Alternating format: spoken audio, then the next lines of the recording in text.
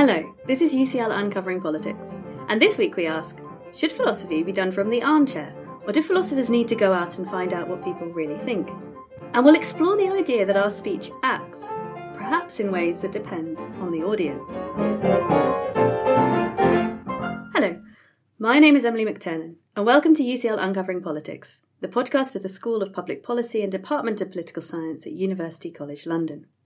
Today we are examining speech acts and uptake. A central contribution from J.L. Austin has been the idea that our speech sometimes doesn't only say things, sometimes it does things. When we speak, we don't only or always convey content or information, we sometimes also, for instance, promise, name, refuse or order, amongst other things. In short, our speech sometimes acts. And that has prompted a great deal of philosophical debate over when speech acts are successfully performed, and whether that depends on their effects on the audience. This might sound like an esoteric matter, but philosophers think that thinking about how and when speech does things has implications for what we should think about pornography and for when people really consent to sex. Usually, philosophers thinking about speech acts think from the armchair, but today we will be discussing a paper that goes and investigates what people really think. Our guest today is Dr. Sarah Fisher, one of its authors, and a research fellow here in the Department of Political Science on a cross-disciplinary project on the ethics of content moderation on social media and the future of free speech online, funded by UKRI. Welcome to UCL Uncovering Politics, Sarah. It's great to have you with us. Thank you very much, Emily. It's fantastic to be here. Let's dive straight into speech act theory. So speech act theory has become very popular amongst philosophers, but let's start with the basics. Could you explain a bit to our listeners about speech act theory and what it tells us about how speaking performs actions? How can things be done with words? Yeah, so as you said in the intro, we really have to go back to the middle of the 20th century and a philosopher called John Langshaw Austin, because Austin noticed something really interesting about speech, that we don't just say things and mean things when we speak, but we actually do things with our words. And so, for example, when two people stand at the altar and say, I do, they're not just expressing their commitment to one another, but they're actually enacting a marriage. They're changing their marital status and their legal status. And when a judge issues a verdict in a court of law, they're not just expressing their opinion about whether the defendant is innocent or guilty, but they're making that person innocent or guilty in the eyes of the law. And even just in less formal situations, if you say, I bet you this, or I promise you that, you're taking on some commitments that you didn't have before. And so you're changing your moral status, even if not your legal status. And so, as you quite rightly said, speaking is not just a matter of capturing information about reality and communicating that amongst ourselves, but it's actually about changing and shaping our reality, at least our social reality, in certain important and interesting ways. And this was Austin's kind of core insight. And so speech act theory has kind of grown up in the wake of Austin and thinks about exactly what do we do with our words and how do we do that. Fantastic. And as you've said, it's become kind of increasingly important. It's grown up and it's become really important in philosophy and in moral and political issues within philosophy. I wonder if you could talk to us a little bit about that. What's made it so relevant and interesting to the philosophers? Yeah, that's right. There's been a real explosion of interest in speech act theory over the last maybe 15 to 20 years. And I think that's been sparked in large part by the work of a philosopher called Ray Langton. So Langton argues that speech can sometimes do quite dubious things, including subordinating people. And so she argues in particular that pornography is a type of speech that falls into this category. Now, you might think that sounds a bit strange. We don't normally talk about pornography as being a type of speech. So does it really count as speech? But Langton's looking across the Atlantic to court cases and legal scholarship in the US, where there's been debates about whether pornography is protected by the First Amendment, which provides the right to free speech. And so we might accept then that pornography can be seen as a type of speech. And then the question is, well, what does Langton think is particularly problematic or bad about pornography? And what she says is that it ranks women as inferior, it legitimates discrimination, and it deprives women of power. So it's not just that it has these effects downstream, as it were, but that pornography as actually an act of subordination. It's an act of subordination that subordinates women. And so, as you can imagine, this has been quite a controversial argument that has provoked lots of debates. And that's not just been about the case of pornography, but also more broadly, whether speech can subordinate other social groups. And I think this is a debate which has kind of evolved in tandem with a growing recognition of the deep effects of power imbalances in society, and also a pivot in the philosophy of language in particular towards ethical and social and political concerns. So there's been this kind of general trend and a real growing interest in what speech act theory can tell us about these kinds of issues. And you said that there's been an interest moving away from the pornography case to other kinds of ways in which speech can subordinate other groups. Could you give us a couple of examples? So one of my colleagues, a co-author, one of the co-authors on this paper, does really fascinating work in speech act theory about how consultation processes that some governments run can end up perhaps subordinating certain groups that aren't listened to or heard in the right kind of way. And so this uses the framework and the tools of speech act theory to look at a kind of specific legal and political instance. That's just one example, but of course there are many more. So let's turn now to one of the central issues investigated in the paper, the central issue investigated in the paper of uptake. I guess this is one of the tools you were talking about in speech act theory. So could you tell us what is uptake and why is it taken to be so important when we're thinking in terms of speech being a way of acting and not only saying something? Yeah, absolutely. So uptake is about whether the audience recognises what speech act is being performed. And one part of Langton's argument that's particularly important regarding uptake and regarding our paper concerns silencing. So Langton argues that such is the power of pornography to kind of shape how we understand things, that women might end up in a situation where even though they literally say no in response to a sexual advance, they might end up being unable to perform that act of refusal. And that's a very specific kind of silencing which occurs because the audience, the man in this case, just understands that no, not as an act of refusal, but perhaps as an act of consent or something else. And so the very fact that the audience doesn't recognize a certain utterance to be a refusal makes it the case, according to Langton, that that refusal has not been performed. And so this is relates to a kind of general philosophical claim in speech act theory, which is that audience uptake is necessary for a speech act to be performed. So I can only warn you or ask you a question or make you a request or make a promise if you understand that that's what I'm doing. And if you don't understand that that's what I'm doing or you think I'm doing something else, then I failed to do that thing. So it's a tricky case, this case of refusal. So is the claim here, just to be really clear, the claim is that when the woman says no and it's not heard as no, she's failing to refuse or she's failing to successfully perform the refusal? I mean, it sounds like we're saying, well, she hasn't really said no, but that's not what you mean quite, is it? So I think... Well, that's not what Langton means. Sorry, I won't put the words into your mouth. It sounds like a strange thing to say at first blush, right? Because you might say it's sort of letting the man off the hook. We're saying, oh, no, she hasn't refused, even though she clearly said a no.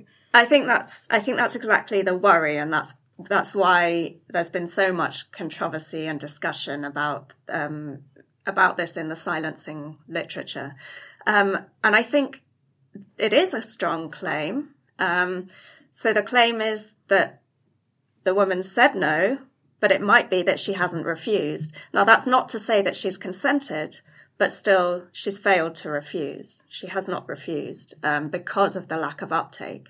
And so that's something which a lot of people have wanted to resist.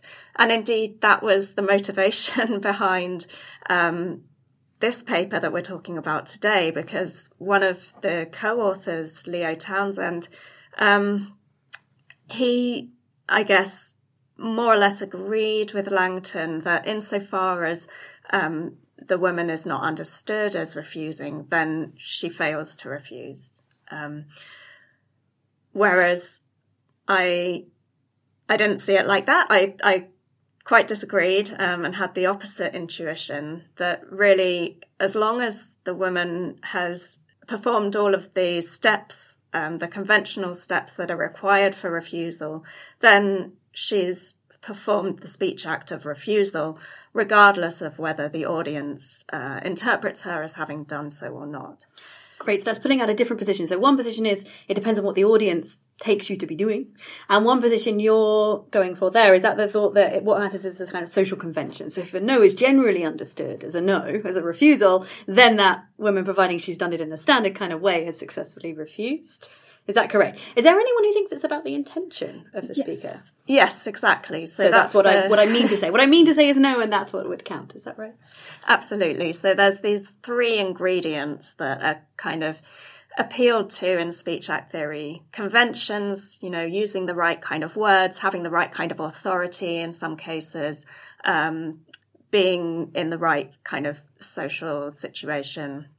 And then there's intention, what's in the speaker's mind, what did they want to do with their words?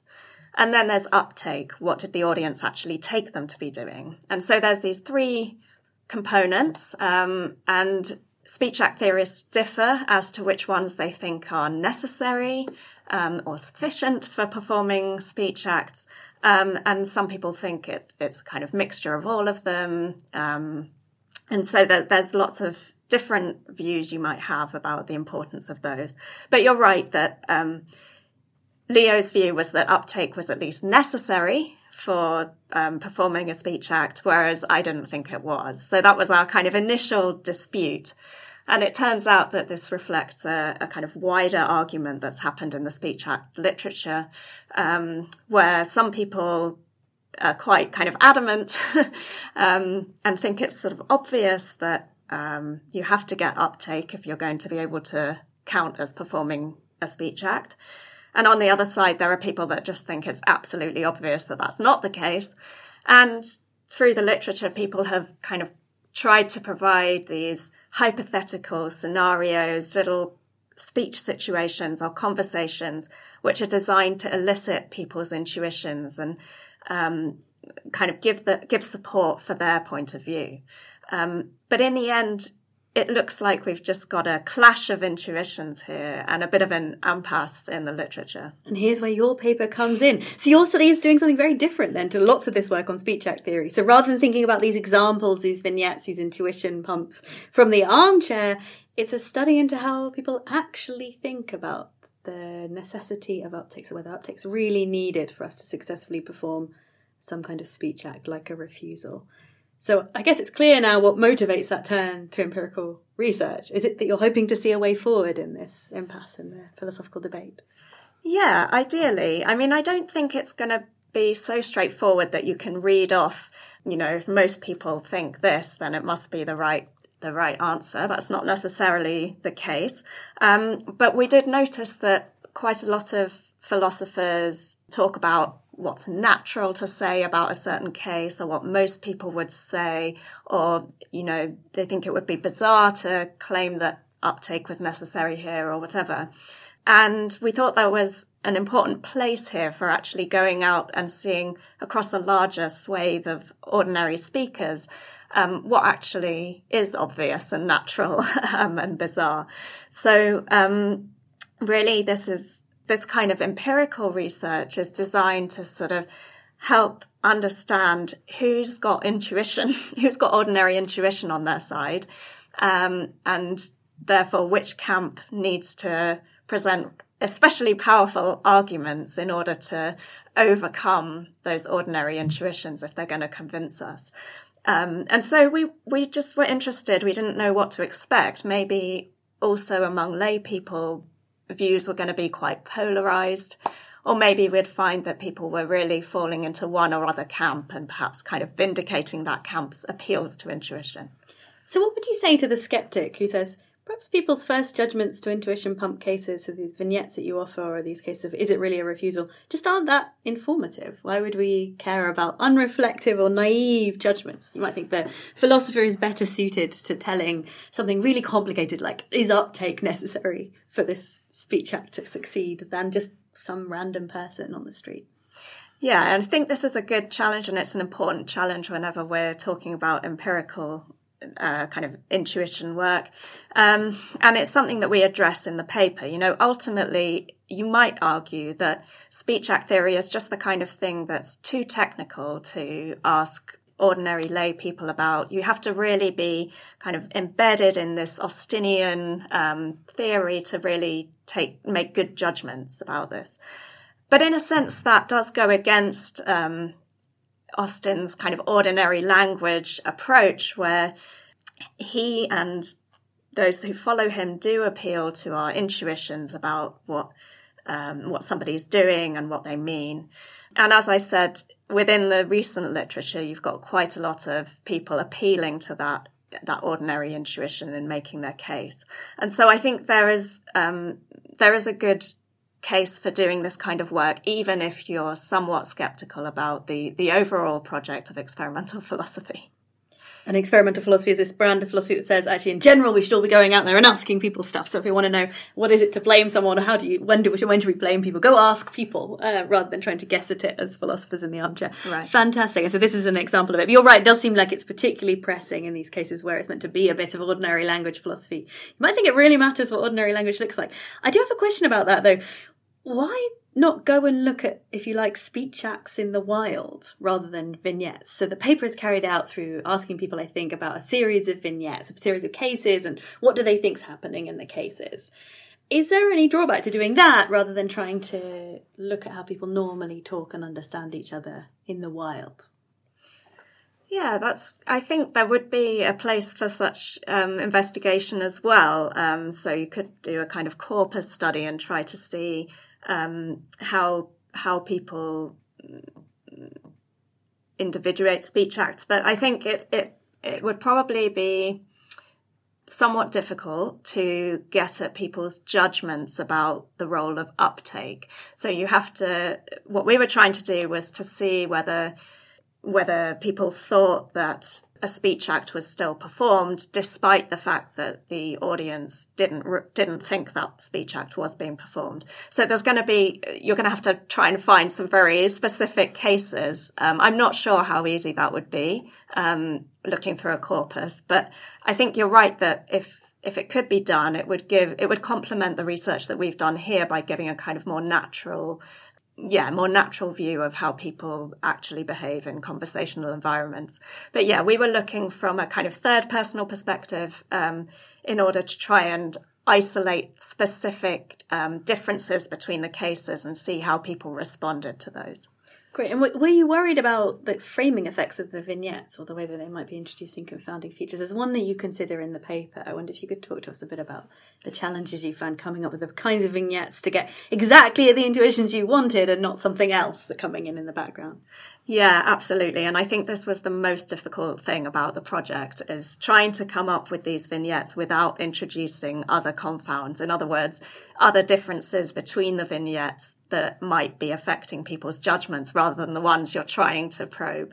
And so we redrafted and redrafted these vignettes lots and lots of times and sent them round our friends and colleagues asking them for their opinions. And we managed to kind of remove some of the problems. But yeah, it's very, very difficult not to introduce confounds.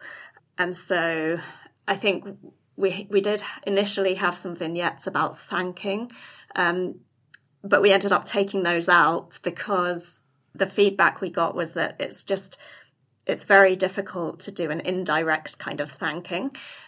So either you say the words thank you, and then it's very difficult to see that as anything other than a thank you, or you say something much more loose and indirect, and then it's quite difficult to see it as a thanking.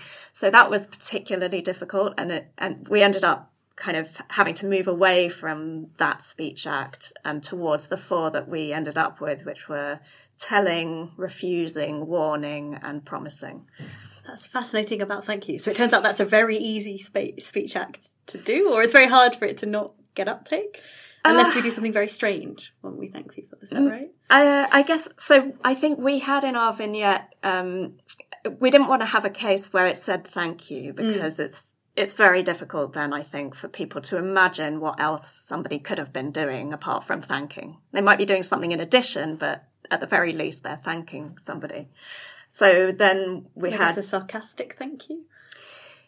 Sarcasm's really tricky, and that was another difficulty we faced, because in speech act theory, this is seen as a kind of non-serious use of language, which falls into another category. So we had to also try to avoid things like sarcasm and irony, things like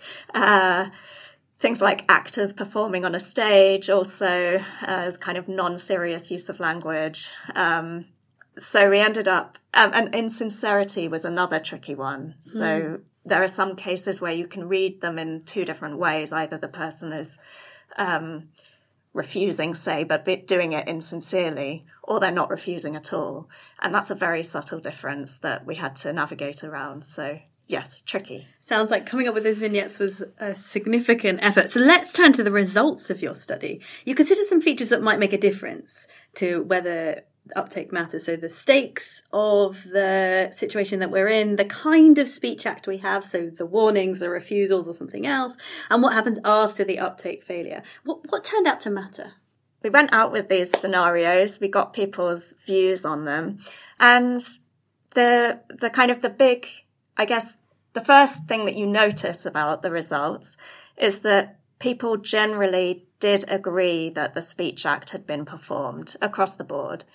That was particularly clear for refusing. So that's that it didn't matter what the audience thought had happened. So the person who was the person spoken to in your vignettes, it just mattered what the person had said. Well, that's the thing that was the dominant feature, not what the audience's response was. Is that right? Exactly. Yeah. So we had these little scenarios, and then we would ask people to rate their agreement with a statement along the lines of, James warned Mary about the lion, or Caroline refused John's offer of food. And then people had to say, to what extent did they agree with that statement on a 7-point scale? And most of the time, they were at the top end of that scale, agreeing that James had warned Mary or that Caroline had refused, even though the audience in those cases didn't think that that's what the speaker had done. So there was no uptake. So it looks like, at kind of first blush at least, it looks like people think that uptake is not particularly important. So you were right and your co-author was wrong. That's perhaps the way that we think about things. I'm very gracious in victory, because there are many reasons why we could have accidentally skewed people towards that view. And I think we can talk about this maybe later, but one avenue for future research would be to tweak aspects of the experimental design to see if that view is stable or if it changes. But yes, it looked like most people were with me. Less so for promising. So there was more ambivalence about our promising cases and whether the speaker had really promised when the promisee didn't think that that's what they'd done. Warning and telling were kind of in between refusing and promising. Yeah, and then so we found these differences between different types of speech acts, which was interesting, especially because one or two people in the literature, including the philosopher Max de Gainsford, have argued that some speech acts are uptake dependent and some aren't. So rather than taking this kind of absolute view, they think that it depends what speech act you're talking about. And we did find evidence that people's intuitions are affected by the type of speech act. So that was really interesting. And yeah, it looked like refusing, people were very adamant, which is also interesting because that's the one which is really debated in the literature. Have you got any ideas about the potential explanations? So do you think there are reasons, good reasons, why we behave so differently about promising as opposed to refusal? It's really hard to say. So it could be that the nature of the Speech Act means that it is kind of driving these different judgments. And so people have argued, especially with regards to promising, that there's this kind of reciprocity involved. And so you really need the audience to be on board. Whereas perhaps refusing, there might be a sense that this is something that you have autonomy over. And really, it doesn't matter what other people think. So it might be something to do with the nature of the Speech Act. And that would be the kind of the most substantive result. But it is possible that there was something going on with our cases, and this is why it would be good to try a load more cases to see if this all stands up, because it might be that people were kind of latching on to particular things in the way we worded our cases or the particular situation that kind of made them say different things about the different Speech Acts. So that's still possible, and I think it would be good in future work to rule that out. And did increasing the stakes change the intuition? So whether the stakes of the Speech Act succeeding or not succeeding, say the refusal changed, did that alter what people thought about the need for uptake? It's complicated. We thought it would. So we noticed that the kind of the dominant case in the literature, the sexual refusal case, the stakes are so high in this case. Whereas you can imagine other refusal cases, and people have come up with them, where the stakes are much lower. And so it might be about refusing food or something. Not much hangs on, whether or not you're understood to be refusing. And so we thought maybe there would be some important difference. And we found some evidence for stakes effects, but they weren't uniform, and they didn't replicate across all of the parts of our experiments. So for some Speech Acts, it looked like raising the stakes made people more likely to say that the Speech Act was performed despite the lack of uptake, whereas in other cases it had exactly the opposite effect. So this is one aspect of our findings where I think it would be really good to go away and try and unpick a bit more exactly what was driving those different decisions. So that would be a very interesting thing to do. I guess, would that be a form of interviews with the people who'd answered the vignettes to see what was the reason you thought this and then that?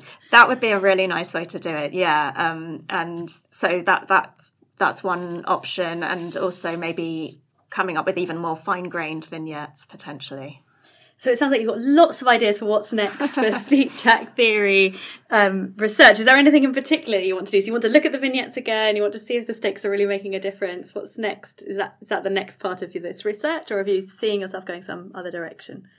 So I think that those things would be really good first steps to verify the results that we got, and to see what's lying under some of those more puzzling effects. I'm kind of interested, the more I think about this research, the more I think that people's judgments just depend on what speakers could have done or what they ought to have done. So, for example, you might think that someone didn't really promise if they failed to say, I promise that, because they could have said, I promise that. And merely saying, I will, just leaves it too ambiguous. And so I think that would be an interesting area to do more work, to look and see, how kind of rich are these judgments in sort of oughts and normative questions. So there's a thought that the morals and politics might be coming in at the beginning and not the end. So we sort of see Speech Act as we get to import this philosophy of language, and it tells us some interesting things about moral and political issues like consent. And you're saying actually maybe our moral and political judgments come in way before that. Is that the thought? Right. Yeah. Great. That's a fascinating idea. I look forward to seeing your work on that in future. Finally, let's link it back, the work you're doing on Speech Acts here, to your broader project at the moment. So at the moment you're thinking about content moderation. How is Speech Act theory going to inform your work on content moderation, do you think? Yeah, so social media platforms are tasked with the unenviable job of having to make thousands, millions of decisions every day about what kind of user posts can be left up on their platforms and what kind need to be removed or otherwise de-amplified to reduce their reach. And I think that ultimately what they're grappling with is the question of what speech act did somebody perform. So was this a threat or was it just a bit of political rhetoric? Is this hate speech or is the slur term being used in a kind of empowering way by an in-group member?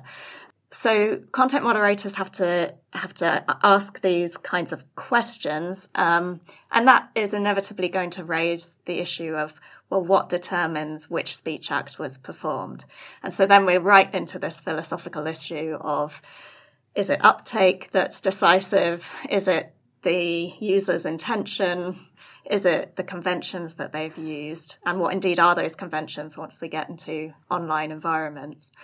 And so, yeah, these questions I think are going to be ultimately at the heart of content moderation. And I think that it's useful to apply the tools of speech act theory to this particular case. Do you think in this case your co-author ends up being right and uptake really will matter? I mean, you might think of a social media platform, what really matters is your effect in the world. So what matters in fact is whether I make a threat and other people think it's a threat and so they feel threatened, and not, in fact, the question of whether my speech act succeeds, or is that unfair? I think that's a really interesting hypothesis. I think personally I'd probably still want to resist it somewhat, but I can see the pressure where what you're trying to do in content moderation is to reduce the kind of viral harm. And so it really does matter how audiences interpret things. On the other hand, you also want to make sure that people are able to express themselves freely, and you don't want them to be beholden to audiences being perhaps unreasonable. So these things have to be weighed up carefully, I think. And this raises questions, especially because the audience in online environments is often so unpredictable. You don't know what's going to happen to your post once you put it out there. So this raises definitely new issues and tricky ones. Thank you, Sarah, for that fascinating conversation about experimental philosophy, speech acts online and offline. Today we've been looking at Sarah Fisher's paper, co-authored with Catherine Francis and Leo Townsend. It's called An Empirical Investigation of Intuitions About Uptake, and it is available now in Inquiry. As ever, these details are in the show notes for this episode, which also include a link to the paper. Next week, we'll be discussing climate change and the findings of an investigation into the high politics and the everyday practices of the UN as we face deteriorating environmental conditions. Remember, to make sure you don't miss out on that or other future episodes of UCL Uncovering Politics, all you need to do is subscribe. You can do so on Apple, Google Podcasts, or whatever podcast provider you use. And while you're there, we'd love it if you take a moment of time to rate or review us too. I'm Emily McTernan. This episode was researched by Alice Hart and produced by Eleanor Kingwell-Banham.